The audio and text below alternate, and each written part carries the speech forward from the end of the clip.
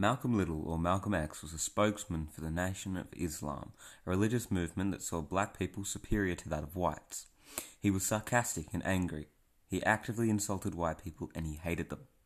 Here is why I believe Malcolm X sought vengeance rather than equality. If he's not ready to clean his house up, he shouldn't have a house.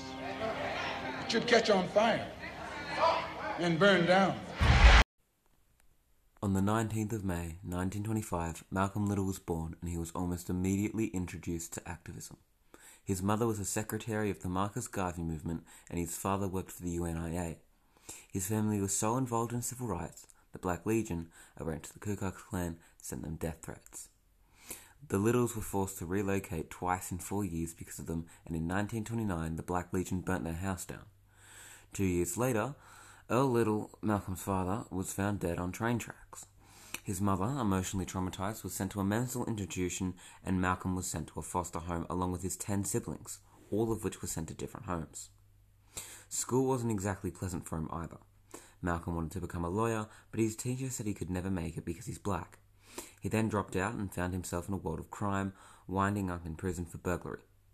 Malcolm spent 10 years in prison studying and further educating himself. No, I'm not an American. I'm one of the 22 million black people who are the victims of Americanism.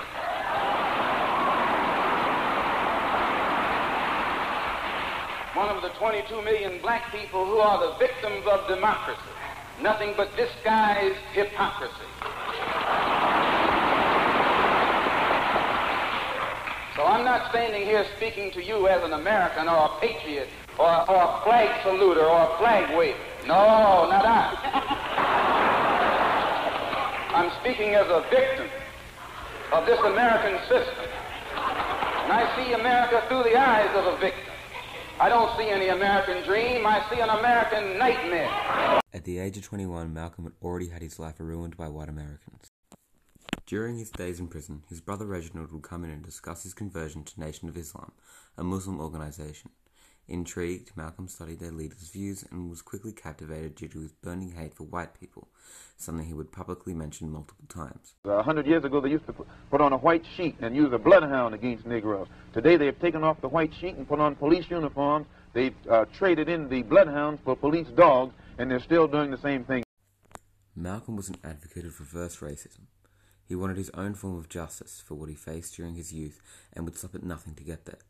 He degraded white people and saw them as lesser beings. He dehumanized them.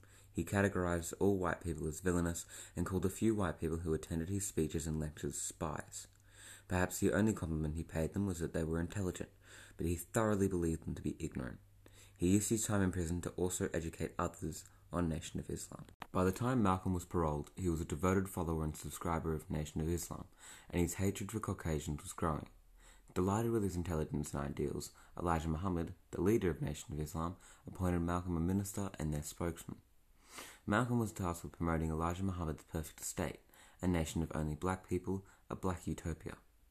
One that put black people above whites, and one that exemplified the superiority of black people that Malcolm, Elijah, and the rest of the Nation of Islam so passionately believed in. It was a necessary segregation.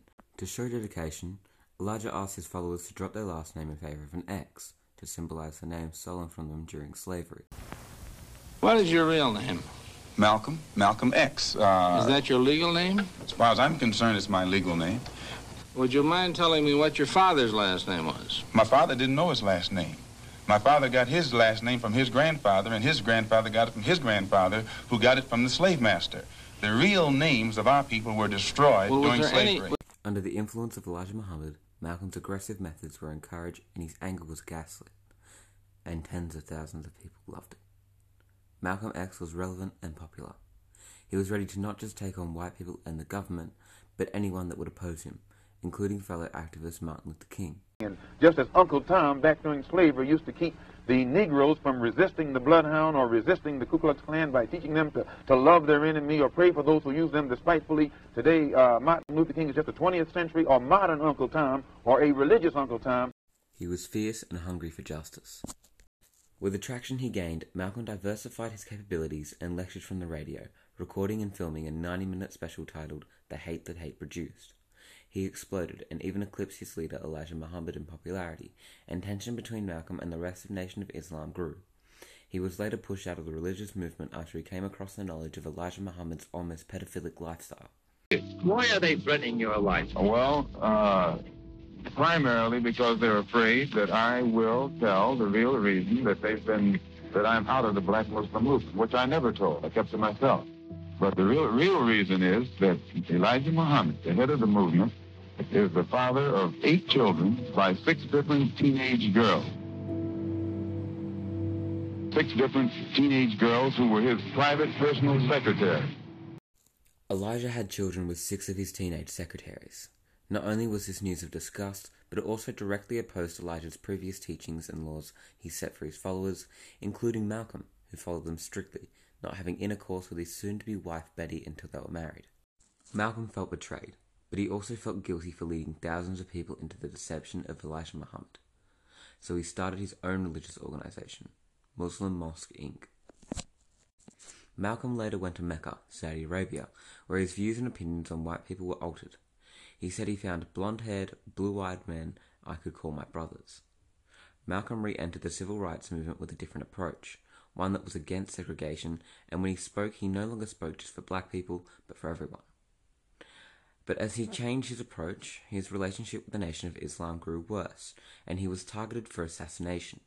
On the 21st of February, 1965, Malcolm X was shot 15 times at close range, despite FBI protection and bodyguards. Malcolm X, for the majority of his life, was a hateful man who sought vengeance rather than equality. He fought for his own concept of justice, one that called for violent retaliation and segregation, and once he grew out of his anger, the allies he conjured resented him and assassinated him.